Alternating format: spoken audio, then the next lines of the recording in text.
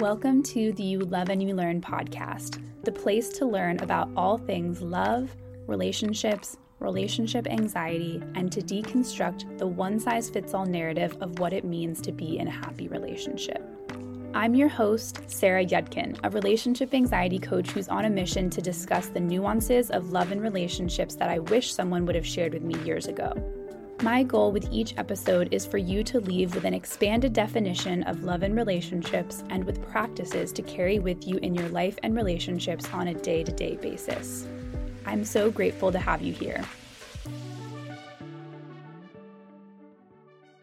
Welcome back. Excited to bring you another episode, and this one is a great conversation that I had with a past private coaching client of mine who went from feeling like a lot of things were her partner or there was something wrong with the relationship, but quickly realized through the work that we were doing that it was easier to look at the ways that her partner or relationship were not doing enough or not good enough, but there was a lot of her own core beliefs underneath that of her enoughness and her worthiness and how that spilled into the relationship, as well as how her past experiences growing up were also big factors that were affecting how she viewed the relationship, her partner, and herself. So really excited for you to hear this one. It's always great when I'm able to bring someone on who's been a client because I know that their stories can relate with people. And what's cool about this conversation is that my client gives you the reminder that you're not broken, you don't need to be fixed. And so she is not 100% fixed because we don't need to be fixed, but she's been making really big shifts in how she relates to her partner and herself. So I'm excited for you to hear her story, and I know that you will learn a lot. Let's dive in. Hi, thank you so much for joining me. Hey, no worries at all. Happy to be here. Yeah, I'm excited to chat with you. And the way that this podcast idea actually started was because you recently sent me a DM updating me on something that it felt like a night and day difference from our time together, like before we started working together until after. And then it kind of inspired the idea that maybe other people would want to hear a little bit more about your story and that it would resonate with others. So I'm really grateful that you're just willing to come on and share, because I know a lot of people listening just feel alone and like, oh, other people would never understand what I'm going through. But hearing these types of stories makes it just feel a lot more human and gives us that compassion. Yeah, 100%. And every time I listen to your podcast as well, I feel the same. And I feel like really just gratified by the fact that there's this community of people that are willing to share their vulnerabilities in this way. And it's such a brave thing for people to do. And not even because I think, oh, people would love to hear about my life, but just I think that it's the type of thing that you then hear, oh, well, that person has experienced this specific thing as well. And I'm not completely alone in this. And actually, with RSD and RA, I think it's one of the rare areas where it's nice to be told like you're not that special, and loads of other people are going through this as well. And even if they don't recognize that it is that, it's just useful for people to hear about it from an individual as well. Yeah, definitely. Well, to paint a little bit of color as to kind of where you were at before we did our private coaching experience together. So talk to me a little bit about what led you to want to get support and where you were at as far as either internal patterns or how you were showing up in your relationship. Yeah, I'm happy to. So, I've been with my partner about 4 years now, and we got together around about COVID, just shortly afterwards.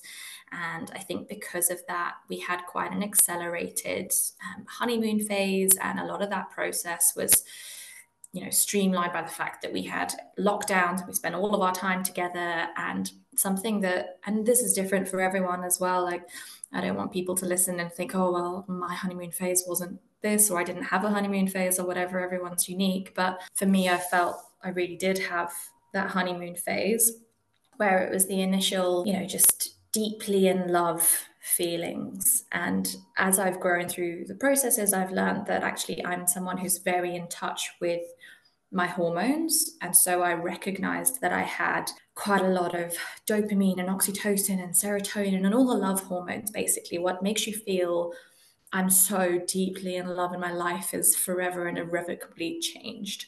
But then obviously we had our relationship continued and I was like, this is really the person I want to be with.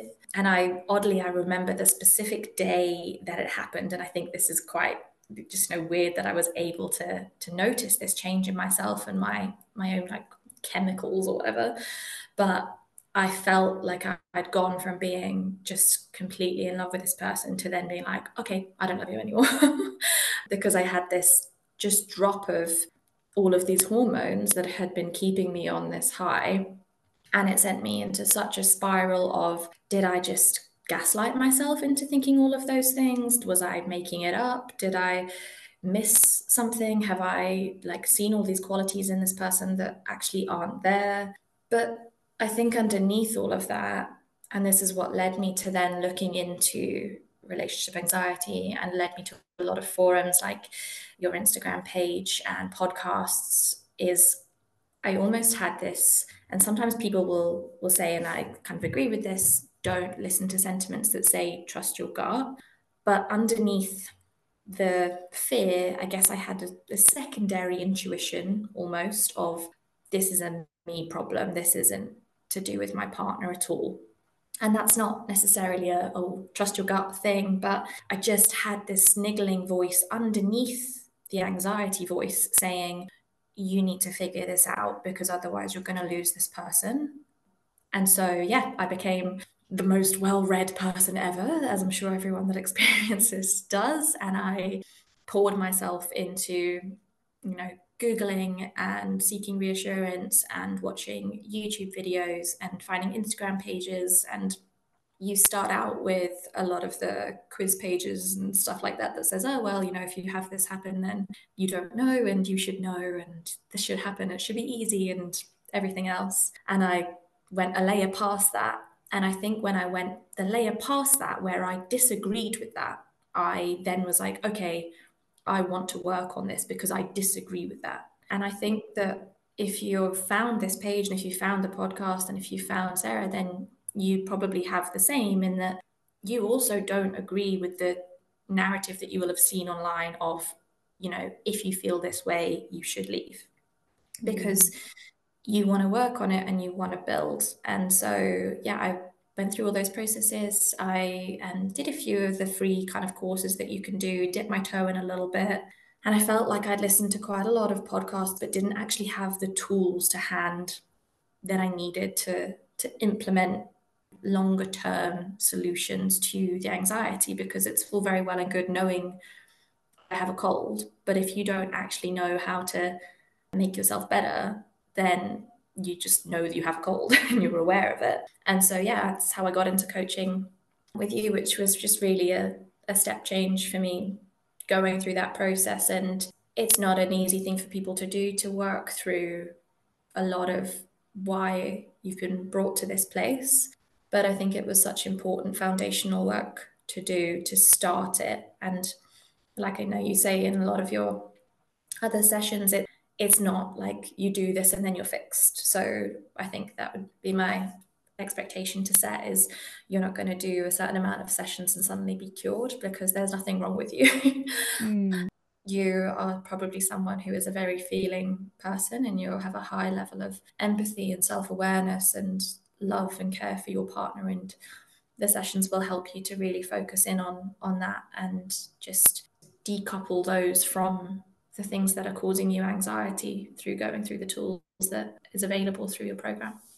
Very long-winded way of saying the before and after, sorry. I loved it. No, I loved it. I love that last piece you said, that was so just beautiful, about there's nothing wrong with you. So that's why there's nothing to fix, because I know that's such a common mindset, and it's understandable. It's coming from such a pure place of, I just want to feel better and I want to be able to give and receive love. And so, like you said, it's coming from the purest intentions, but sometimes that voice is coming from shame versus coming from a love and respect of ourselves. So that was really helpful to hear. And then I also loved your note about that voice underneath what people kind of call your gut or your intuition, and that voice that you kind of identified. I don't agree that this message that I keep hearing is that I just have to leave the relationship. That also doesn't feel true. And I don't yet know what feels true, but I want to explore that. And I think that's such a powerful place to be, is that curiosity, but not necessarily needing the certainty from it, but just being open to exploring like what might be going on. Because I think even the word intuition, sometimes just hearing that word can like cause a Yeah, it's triggering. response in your body. And I don't even think I feel like intuition, it's not necessarily something that can be measured. It's more of like this sense, like it's like a sixth sense, so to speak, but we almost try to make it so scientific, like this is my intuition or this isn't my intuition. And self-trust is a big piece of the intuition puzzle. It's like, how can I trust myself to navigate and figure Yeah. this out without rushing to it? And so I think that permission slip you just gave people, where it's like, if you're here listening to this podcast, then at least you're just curious about what other ideas might be out there versus that mainstream thing, which is like you have to break up with them or Yeah. you're not with the right person. Yeah. And I think especially if you're someone that, as is the case with probably most people, that has experienced hurt before, and you've experienced any kind of relationship which has caused you to doubt that trust that you maybe had in yourself to start with, and you haven't got this core foundation of, okay, I trust that the decision that I'm making is good, and no matter what happens, like, you don't have to trust that it's going to go exactly as you think it's going to go, because you don't have that assurance with anything in your life. You can start a job and think this is going to be so amazing, and that can be your expectation. And you can obviously work towards that being the outcome, but there's different things that might happen. So, at the core of that, you need to trust that you're going to be okay, and you're going to be safe, and you're going to know how to take care of yourself. And then you have to trust that the decisions that you're making are going to continue to be trustworthy, and you're going to continue to be someone that you can rely on. And often, and is the case, what would happen with me is I had such a baked in sense of fear from what had happened with some of my other like romantic relationships and with friendships, that I had this core fear, which I think if it was Love Island, you would say like self sabotage or whatever. And it was this fear with this deep love that I had for this person, saying, you know, that this is really scary, and the implications of you making this decision, this could go the same way that those things went. And when you have that fear voice, which is driving you and saying, hey, this could not turn out how we think it's going to turn out, and it's convincing your brain that you're in a romantic relationship, you're not running from a bear. Mm. But the chemicals in your brain don't know how to determine the difference with that, which is then what causes physical anxiety, and your heart racing and your palms sweating and you struggle to breathe. And often then it can either be chicken or egg. Sometimes that comes first, or sometimes the anxious thought comes first. But whatever it might be, it's rooted in you having a desire for something to go well. And so I think what led me to having this almost guiding light through the process was, I'm here because I'm trying to not get myself hurt, not because the decision that I've made is bound to get me hurt. It's that I've experienced that in the past. And so the neural pathways in my brain have developed in such a way that it's, hey, here's this knife, you cut yourself on it previously. And so I'm never not going to, chop an onion again, but I'm aware when I'm doing that thing that the decisions that I make inform the outcome. And so I think it's getting to the point of trusting that you can hold the knife because you know what's going to happen, and not having to have that certainty of this is specifically how this thing is going to come out. And I think that's something that people who suffer with anxiety often struggle with, is that control aspect and needing to be in the driving seat of, if it doesn't go exactly how I am driving it, then it is not right. And that's really what I suppose working with you helped me to move away from.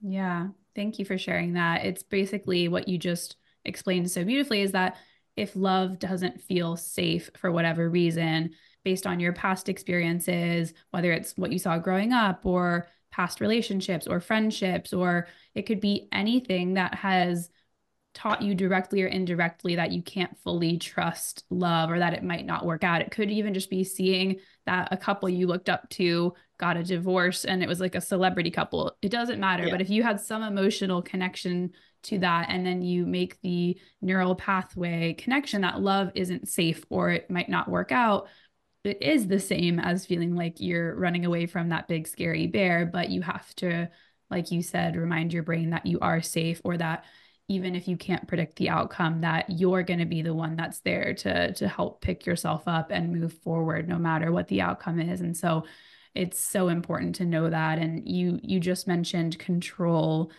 or lack of control, being a big trigger of anxiety. And that was a big theme, something that we definitely talked about together in our journey. And what we ended up doing was kind of personifying that part inside you that likes to control and make sure everything's handled. So, can you talk about a little bit more about what insight you came out of the experience with around your tendency to control, or what that looked like for you? How were you controlling your partner? What was going on? And how did you start to shift that pattern a bit?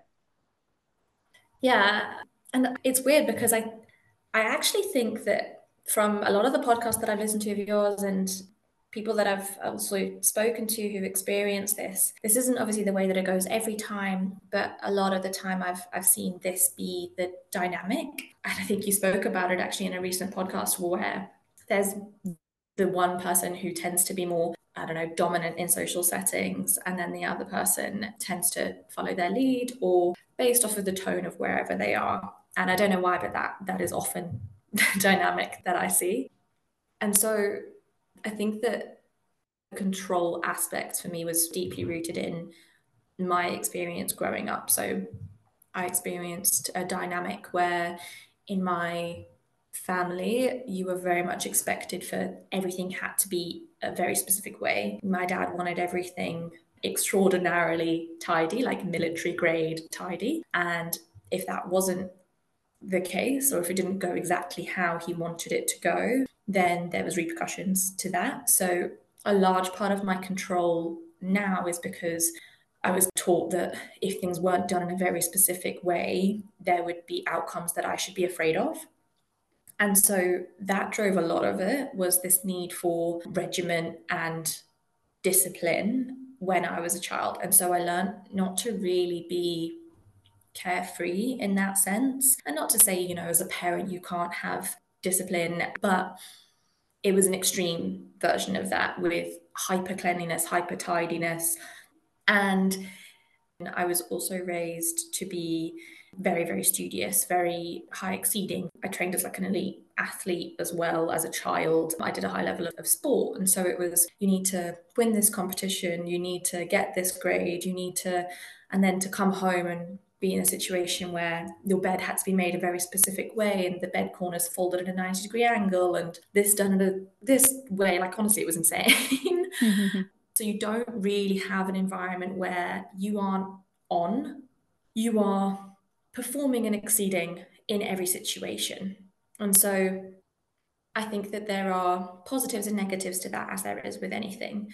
The positives are that I'm a very driven person. I'm very motivated. I seek to, do well around my peers, and it makes me very ambitious in my career in other respects. But it also then leads to this notion of having to have control over an outcome, because if I don't have control, then it isn't going to go how I want it to go. And in my experience, there is, like I said, punishment for that, which is that fear kind of brain speaking more. And the other part of it is it leads you to this expectation that you can't settle and that you shouldn't settle. Mm-hmm. And what does settling mean? Settling means you didn't win. Settling means you got a B. Settling means you didn't make your bed exactly how it was supposed to be made. And so you didn't receive the love that you should have been just given because you should have been given it.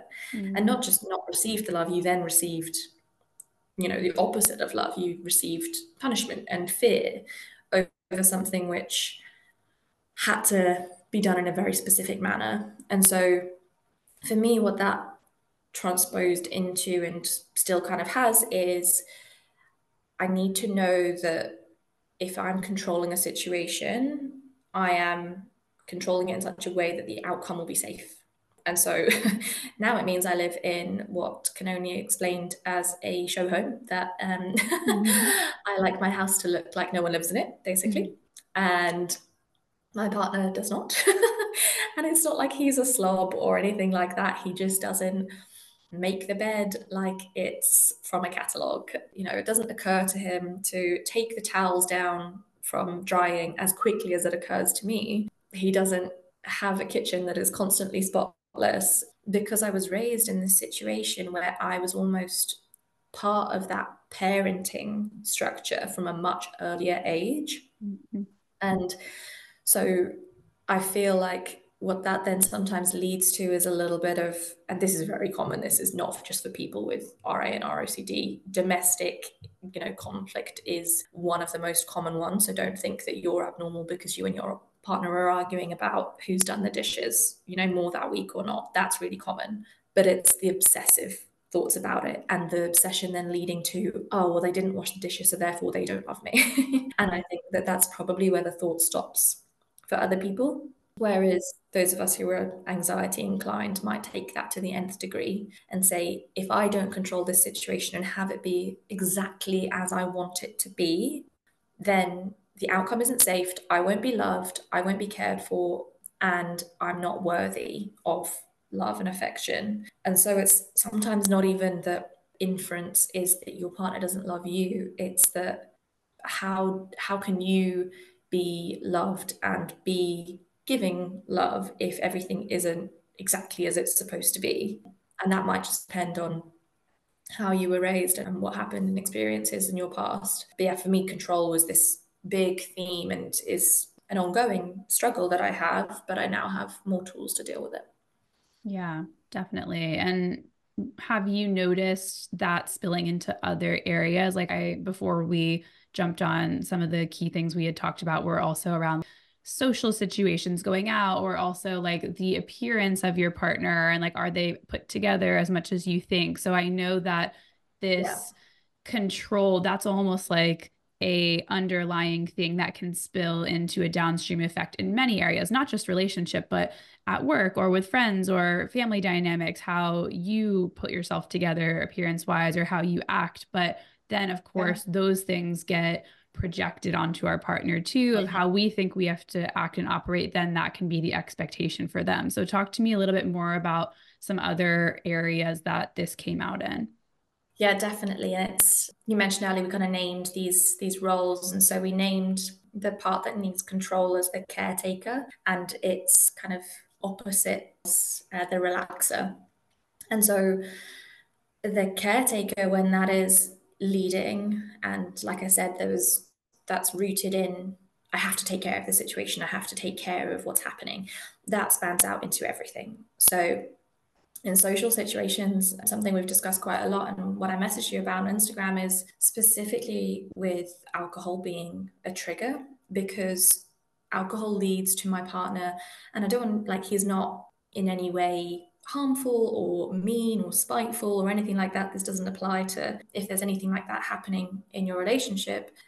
He is a slightly less in control version of yourself when anyone has had alcohol. You are, less self-aware. You might have slightly exaggerated mannerisms that maybe you don't have in your normal persona.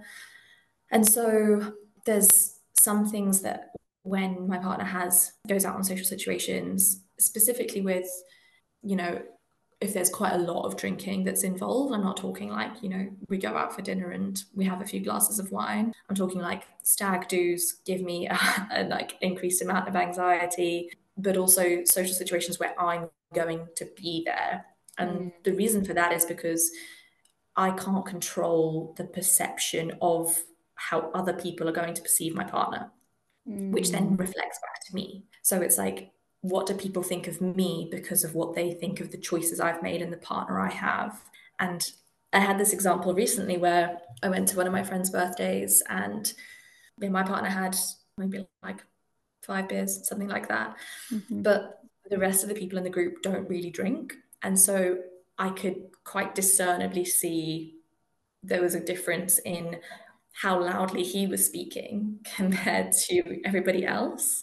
And it wasn't obvious to anyone else, because I Mm. spoke to my friend about it afterwards, and she was like, why are you being crazy, getting mad at him? He was funny, he was great. But Mm. for me, because it was just this difference in, and I'm so just acutely aware of it because I'm hyper analyzing, oh, are you behaving how I want you to behave? Are you, going into this situation reflecting well on me in this regard, which is exhausting, by the way. Like, you can't control anybody forever. So, and interestingly, having an amount of control on someone because of polarity makes you less attracted to them. If you're constantly like, oh, I want to control every part of you, that's not attractive.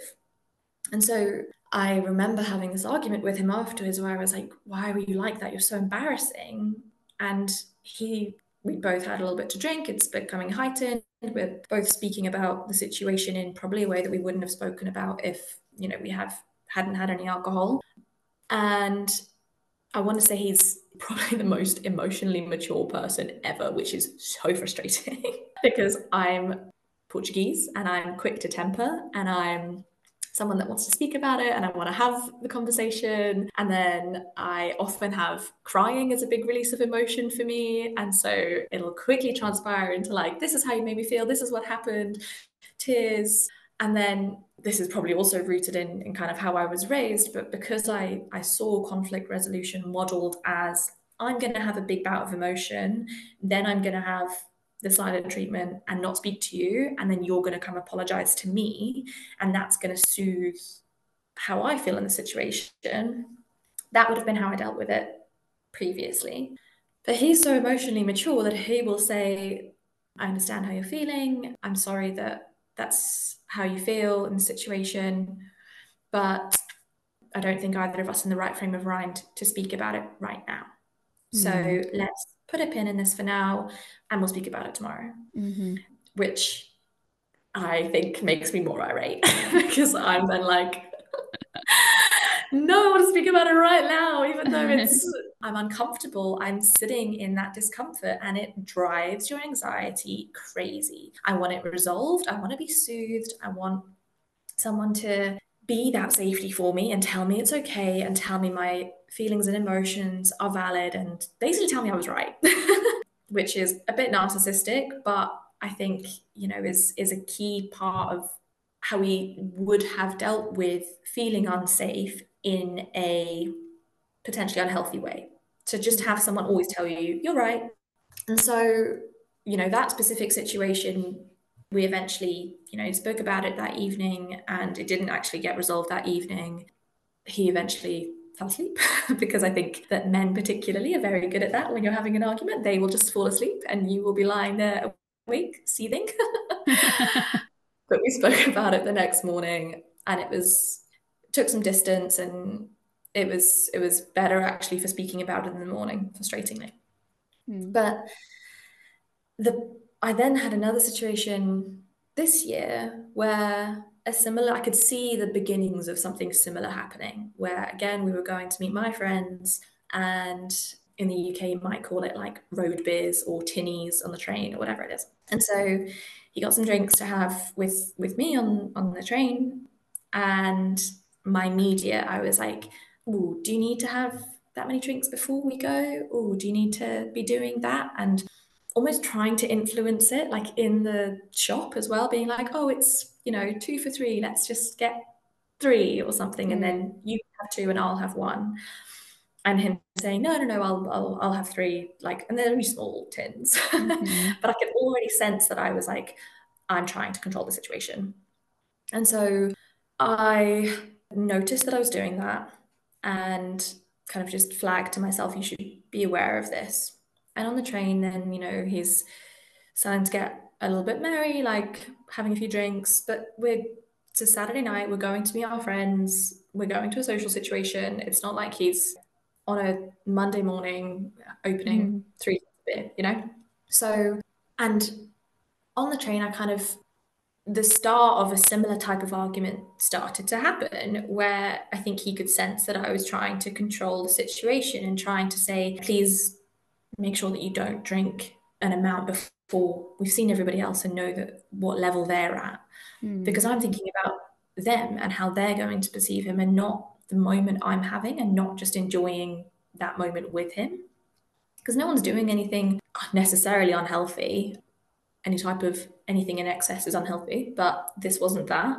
And I just took a moment in exercises that we actually spoke about together where I felt physical anxiety. And so instead of catapulting into why are you being like this and this is going to go into this situation and then this is going to happen and then you're going to have this image, and obviously you don't go to the next stage and say this is how this is going to make me feel, but in your brain that's what's causing it. And I just took 2 minutes to breathe, basically, and I did a box breathing exercise. And after the breathing, I said, I said to myself in my head, is this helpful?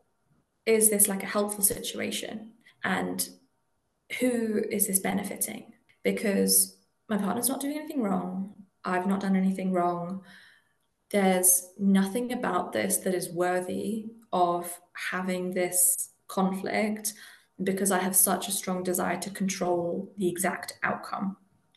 And so I took those 5 minutes, and I also was really aware that my partner was traveling an hour and a half to go and see my friends and doing something that it's actually, we went rollerblading. It's not something that he would want to do. And so I had this awareness as well that he was doing something for me and because of a love for me. And so why was I causing conflict by needing to control the way that he was showing up for me as well?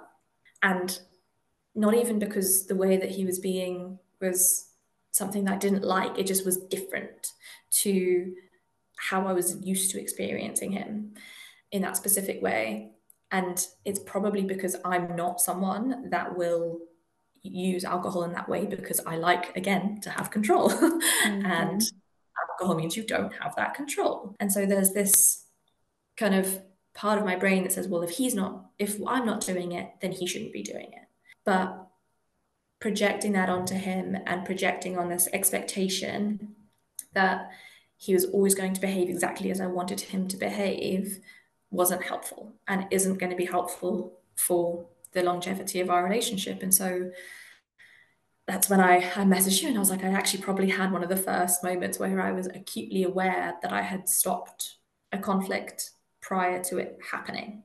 And yeah, I think that's something that can be said for a lot of social situations. And I'm sure that alcohol is a trigger for many people because it does this thing that triggers relationship anxiety, which is you don't have control of that outcome. So yeah, not to say that, you should model exactly the behaviors that I have, but that was just my experience in that situation.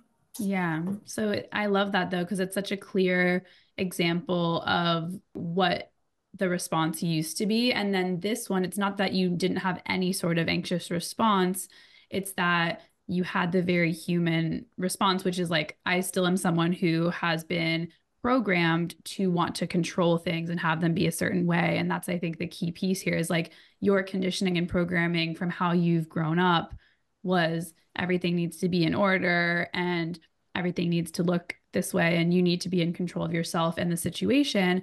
And so it's going to be natural that you still have a response when things don't feel fully in control, but taking that pause and slowing everything down, it sounds like you were just able to elongate the opportunity or the space for yourself to just check in and be like, is this actually something I want to do versus a reaction that kind of just happens automatically? Yeah, for sure. And, this is something which it's not just the specific part, probably something which was more actually ROCD aligned than other parts that I struggled with was specifically with attraction aspect and with that part of control. A lot of the attraction aspects is so deeply rooted in my own self-esteem. I was someone that had these complexes as a child and growing up and as a teenager, and I think everyone does, to a degree. Is am I attractive enough? Am I good enough? Am I this enough? And I moved around a lot when I was a kid. I was never really like the most popular person. I went through times, as most people have, with bullying, and when I was doing a high level of sport, I had to have my hair cut in a specific way because I did diving and the pool water like bleached my hair green, and so I had this stupid pixie haircut. And my older sister is beautiful, and she's always been beautiful, and not to say that you have to have this kind of model to feel a certain type of way, but I just feel like I had specific role models and people in my life that I felt I was so much less beautiful than. And so I was deeply insecure because people would, and she's quite a bit older, she's 4 years older than me. And so people would say to me, oh, your sister's so beautiful, or your sister's so this, or, and, boys in your school would say, oh, like I fancy your sister or whatever. And that kind of gets then embedded into your psyche of you're not good enough because someone wants someone else over you. And I think that then led me to parts of this aspect of the control with the attraction, where I was mirroring my need to be desired upon partner, where I would say, okay, well, if people don't think that you're attractive, then they don't think that I am with someone who is attractive enough, which in turn means that I'm not good enough, which then stems back to that root. And really, it was nothing to do with him. But part of the control with that was, and this is where I would have some of the kind of physical compulsions, where I would physically have to touch his hair and like fix it in a certain way until I felt like it looked exactly how I wanted it to look. So that when people would see him, they would be like, oh, he's attractive and she's with someone attractive. That means that she's attractive. And yeah, that was a lot of things, from touching hair to, if he had toothpaste on his mouth, it wasn't just like, oh, you've got toothpaste on his mouth, like I changed our toothpaste, to, the specific way that he dresses. And I think everyone's got this to agree. Like I said earlier, everyone's got that one jumper that their partner wears that they absolutely hate and they think that's a god awful jumper. And I've got clothes that he hates and he's like, God, they're awful. But I would then be like, oh, if anyone saw him in that, that would mean that he is not good enough. And it means I'm not good enough. And so I think that there's these aspects of control where when you look into it and do the work to actually uncover what's the root feeling behind this, because I can't be this much of a narcissistic person that I want to control every aspect of my partner in this way. It's rooted in fear, and it's rooted in, if I'm not good enough, I'm not going to be chosen, and if I'm not chosen, then I'm going to be alone, and it's going to mean that I'm just the second best, the third best, the unselected sister. Those are things which really hurt you, and that's why you have this fear come up again. And some of the work that I did as well was actually physically stopping myself from doing a compulsion, which I don't actually do that anymore now. I don't fix his hair, because what that leads you to believe is that if you are able to do it all the time, you will always be safe, because you will always know that it's exactly how you want it to be. And so your brain says, you have to do this because otherwise you are going to get hurt. So you have to kind of sit in the discomfort of not doing it. I sat on my hands at dinners. I, specifically I didn't do it. And ironically, sometimes what happens is like I said earlier, where you're not controlling your partner in this way, things happen and they show up in ways that they probably wouldn't have if you were controlling them. And so an example of this might be, less so with appearance, but more so with the kind of tidiness aspect. when I wasn't constantly on my partner and saying, you need to make the bed like this, you need to do it like this, you need to do it like this, you need to chop this pillow, why haven't you done this? He actually did it himself because Mm-hmm. he didn't. It's kind of like when someone tells you to do something, obviously you don't want to do it. Yeah. And so, yeah, I just think that that kind of components of control and needing to feel safe isn't because you're with the wrong person. It's not because the person that you've chosen is untidy. It's not because the person you've chosen is unattractive. It's not because the person that you've chosen is, a tipsy person on a train that's speaking more loudly than everyone else. It's because the fear part of your brain worries that if you aren't in specific control of all of those outcomes, that it's not going to end up being a safe situation for you, and it's not going to come out the way that Hollywood and Instagram and other people's relationships are modeled to you, because nobody else is posting on Instagram that their partner didn't make the bed right. People are posting about their holidays, and you don't see the next part of the rom-com where that thing happens. You see the part where they fall in love, not where they are loved. And I think falling in love is completely different to being in love. Mm, yeah, so much good stuff in there. I want to thank you for the different stories about the control piece, like with the attraction, with the drinking stuff. I mean, I can relate to so much of that. The drinking is something I've talked about. If you're a client of mine, I've definitely shared more about this, but he's like given his blessing that I can share enough so that people understand that that's part of our story. But you explained it so well, which is that the drinking or the appearance or the way that the bed is made or all of that, it's not really about that. It's about this sense of feeling unsafe and like something isn't quite right and everything's not in a row and my ducks aren't in order, whatever the expressions are. And all of this is happening at a subconscious level, of course. So I don't want anyone listening to feel like they're at fault. Like you said earlier, there's nothing about you to fix. It's just a protective mechanism. And our subconscious mind, it's not worried about us being happy or fulfilled or joyful. It's worried about us staying safe. And so, whatever our baseline is of trying to stay safe and comfortable and make sure that we're not doing any harm to ourselves, then that's what it's focused on. And so, all of these little ways that the lack of control comes out are so common. So I just want to remind people listening that they're not alone or that there's nothing wrong with them because it's happening, like that instant reaction of the drinking or the instant reaction at the hair not looking right. That's not something you're controlling. It's just happening out of fear. But then the way you respond to it, like we've said, is the piece that you can learn over time and practice becoming more in tune with. Yeah. I think it's sometimes helpful as well, like giving your anxiety a name. My partner and I called my anxiety Gollum because like Gollum is this character that has like the two parts in Lord of the Rings. And, there's, I suppose, light and day or whatever it is. But anxiety it's trying to protect you, but it doesn't know that. And I think that I read this recently. Well, I say I read this. Whenever I say that, I mean I saw it on TikTok.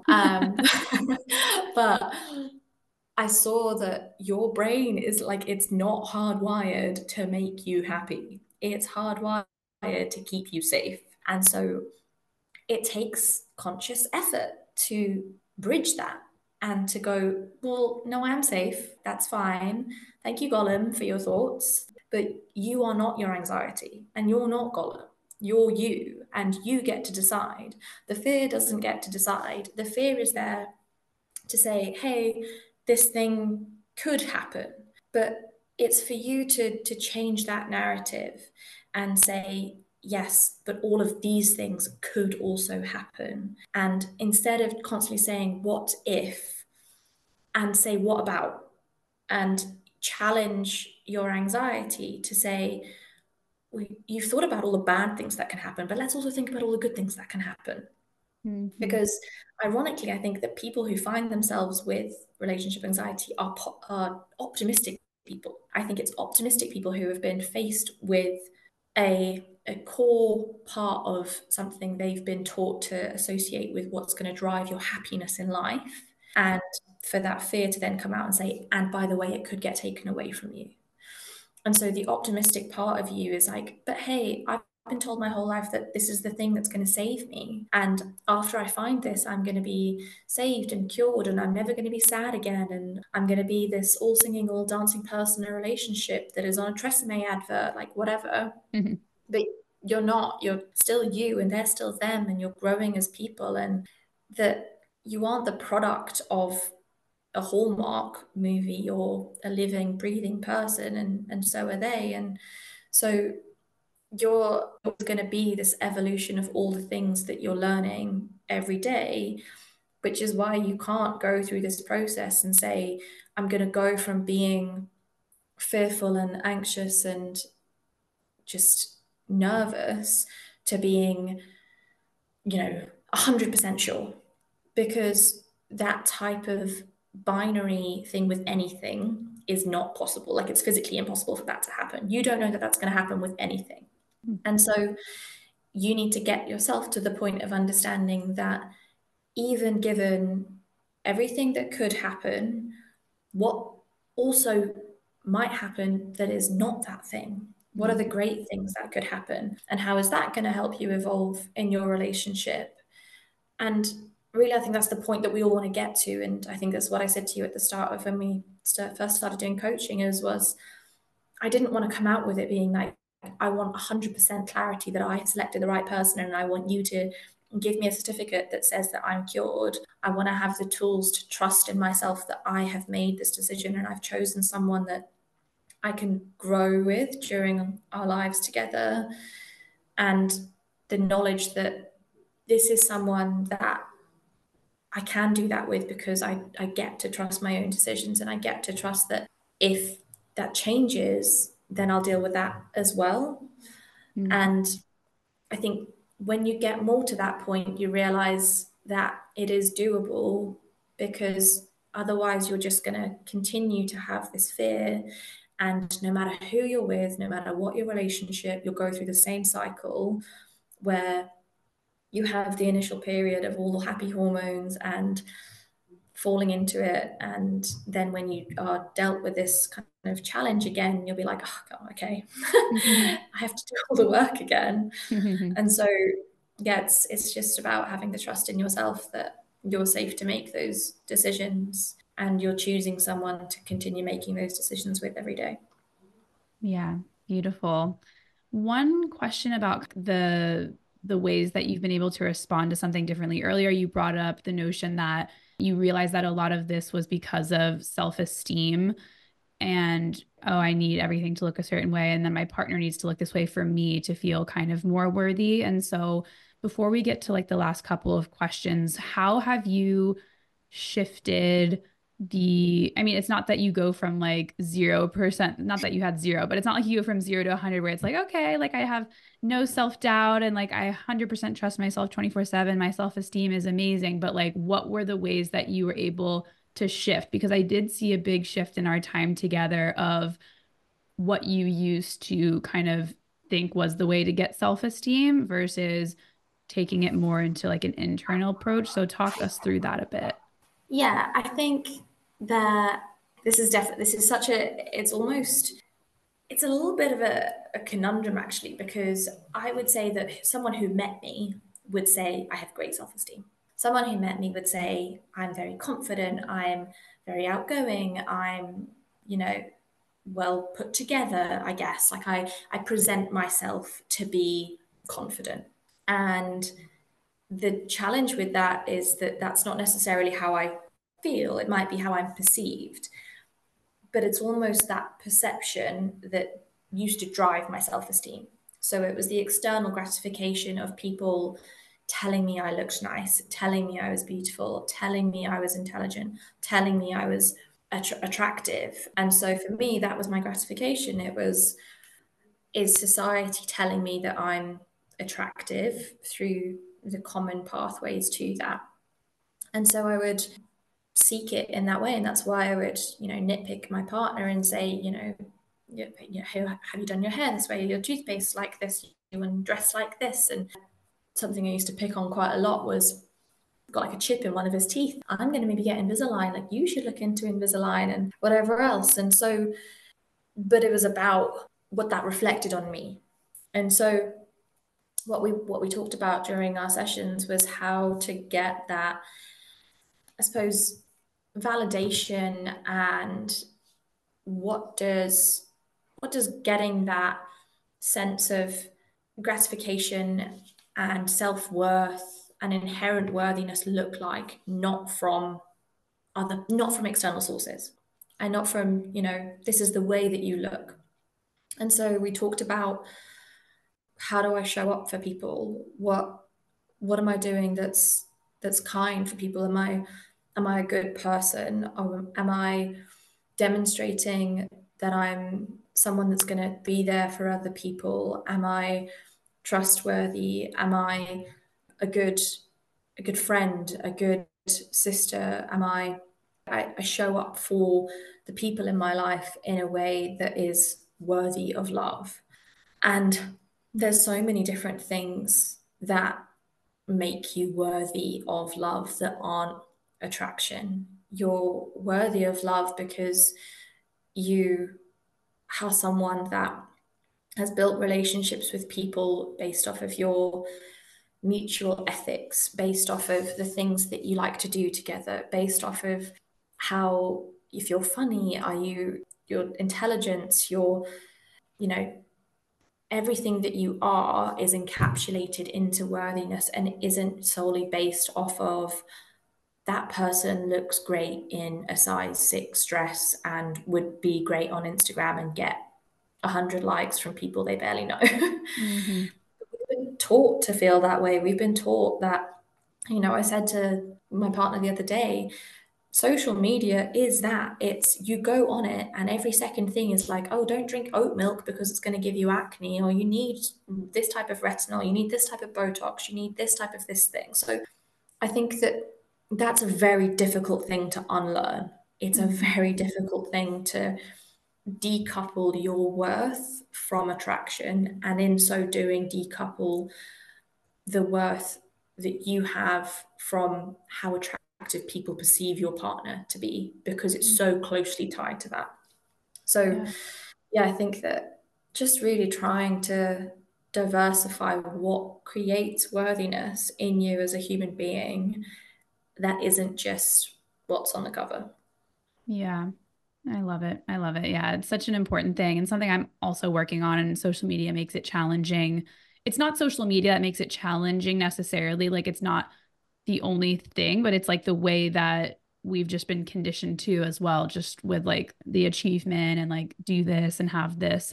So many factors. But at the start of the podcast, you came in saying that before coaching, you had read all the things and tried to learn as much as possible. How would you say that leaving the coaching experience, was it about just learning more, or was it about actually implementing more? And how did kind of the experience of coaching change the way that you were showing up and navigating relationship OCD and anxiety? I think that you can treat it a little bit like Pinterest versus actually doing the DIY. Mm. You can have 1,000 Pinterest boards and you know everything that there is to know about doing a cornicing project or doing paneling, and you can research it and you can have got everything pinned and you've got notes on it and you've created a mood board and whatever. Until you actually start doing that work, you're not going to know the extent of what needs to be done.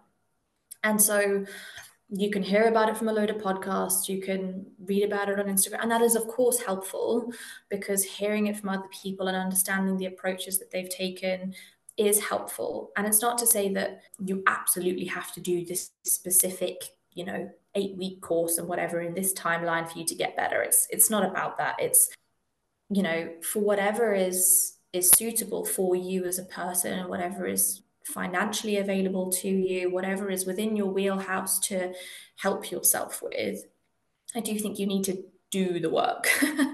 And what that means is you take those learnings and you take those experiences and you take people's perspectives and you get to the root cause of, well, why is this happening? Because I think it's one thing to hear from other people that are saying, oh, this happens to me too. And then you're like, great, well, I still don't know what to do with it or how to mold that fear into something that is actually useful.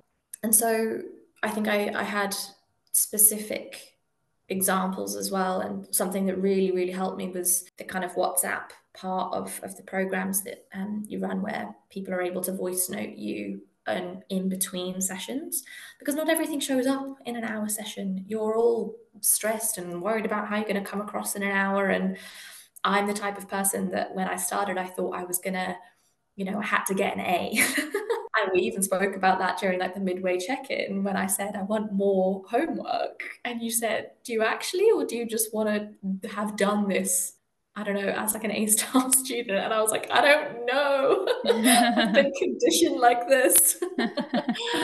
And so you actually were like, no, I'm not going to give you more stuff because you're doing enough.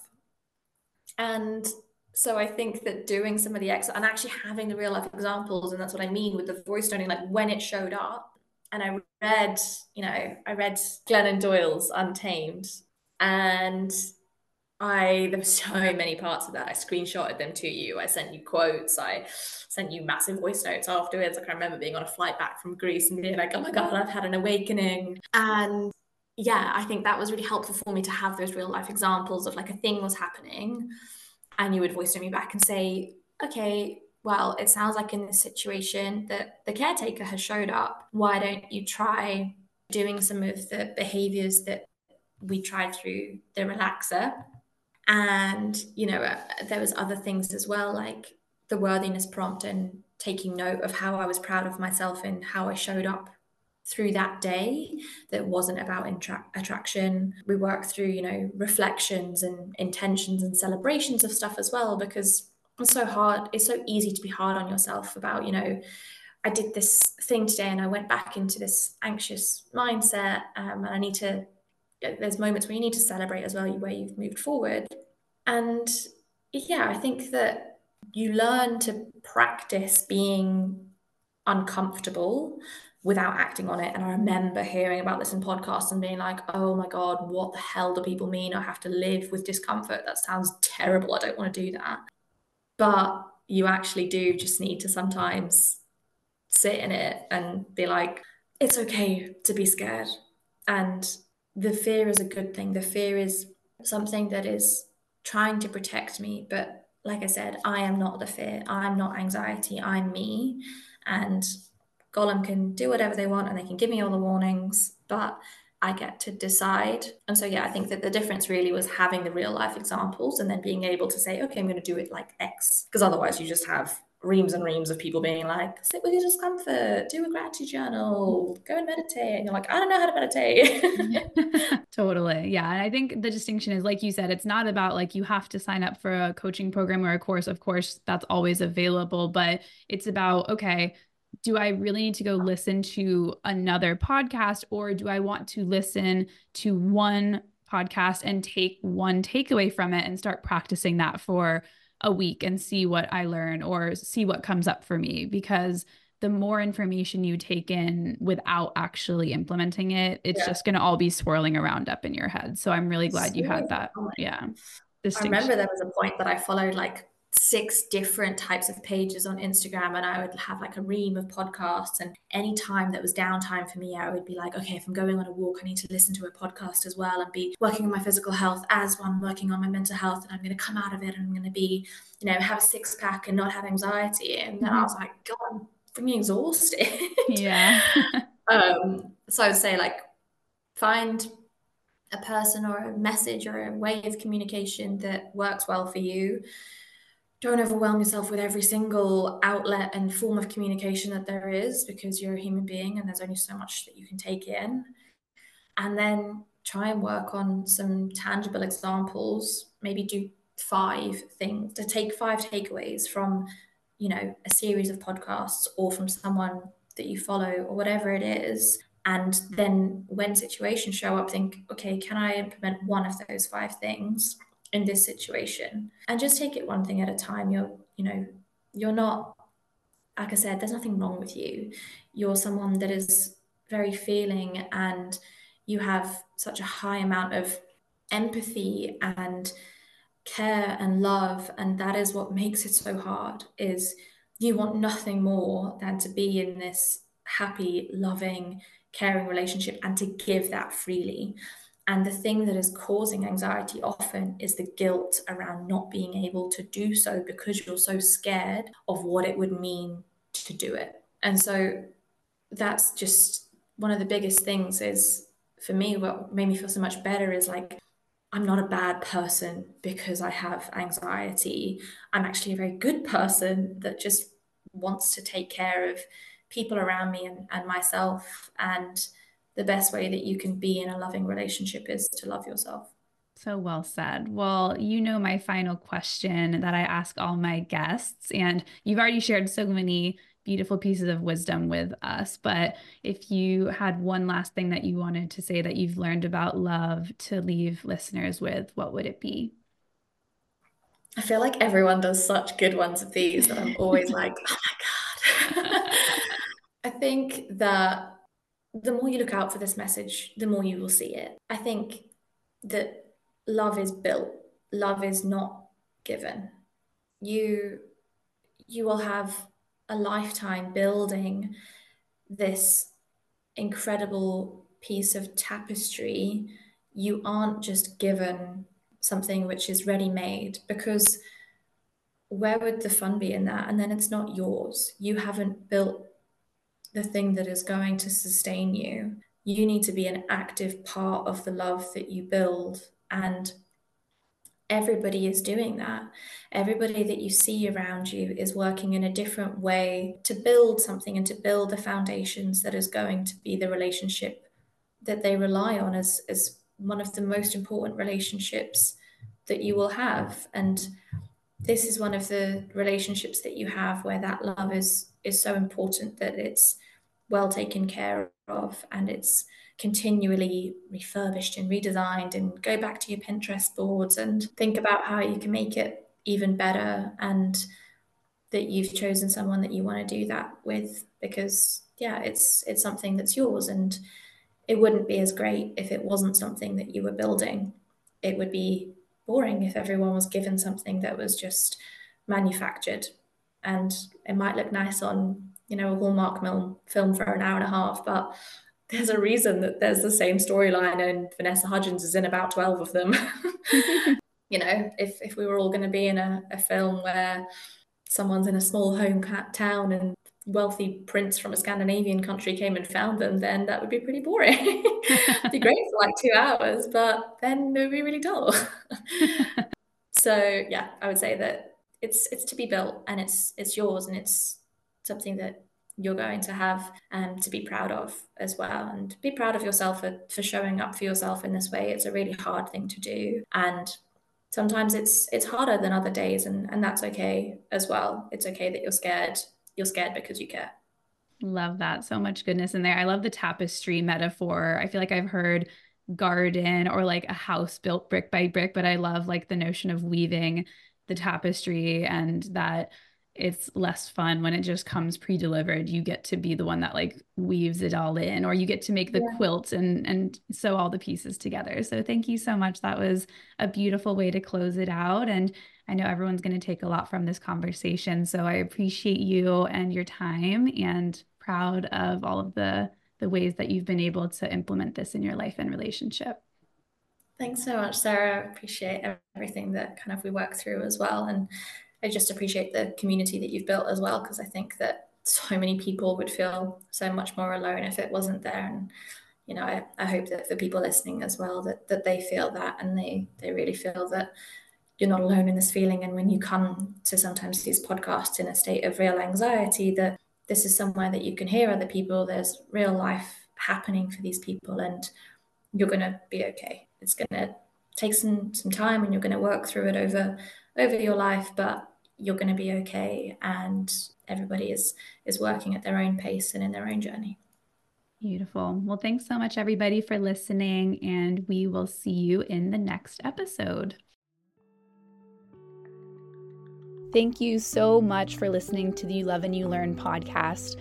If you've been enjoying the podcast, it would mean the absolute world to me if you could rate and review the podcast, because the more ratings and reviews there are, the more people that can hear this message. And it's really important to me to get this message out to the world and to create a space where people can learn about love and relationships in a way that is not judgmental, in a way that helps them expand their perspective from the cultural narratives that we've heard and seen in the movies and in Hollywood and the media. And the more ratings and reviews that are there, the more people that can hear this message. So thank you again so much. It really means the world to me that you are listening, and see you in the next episode.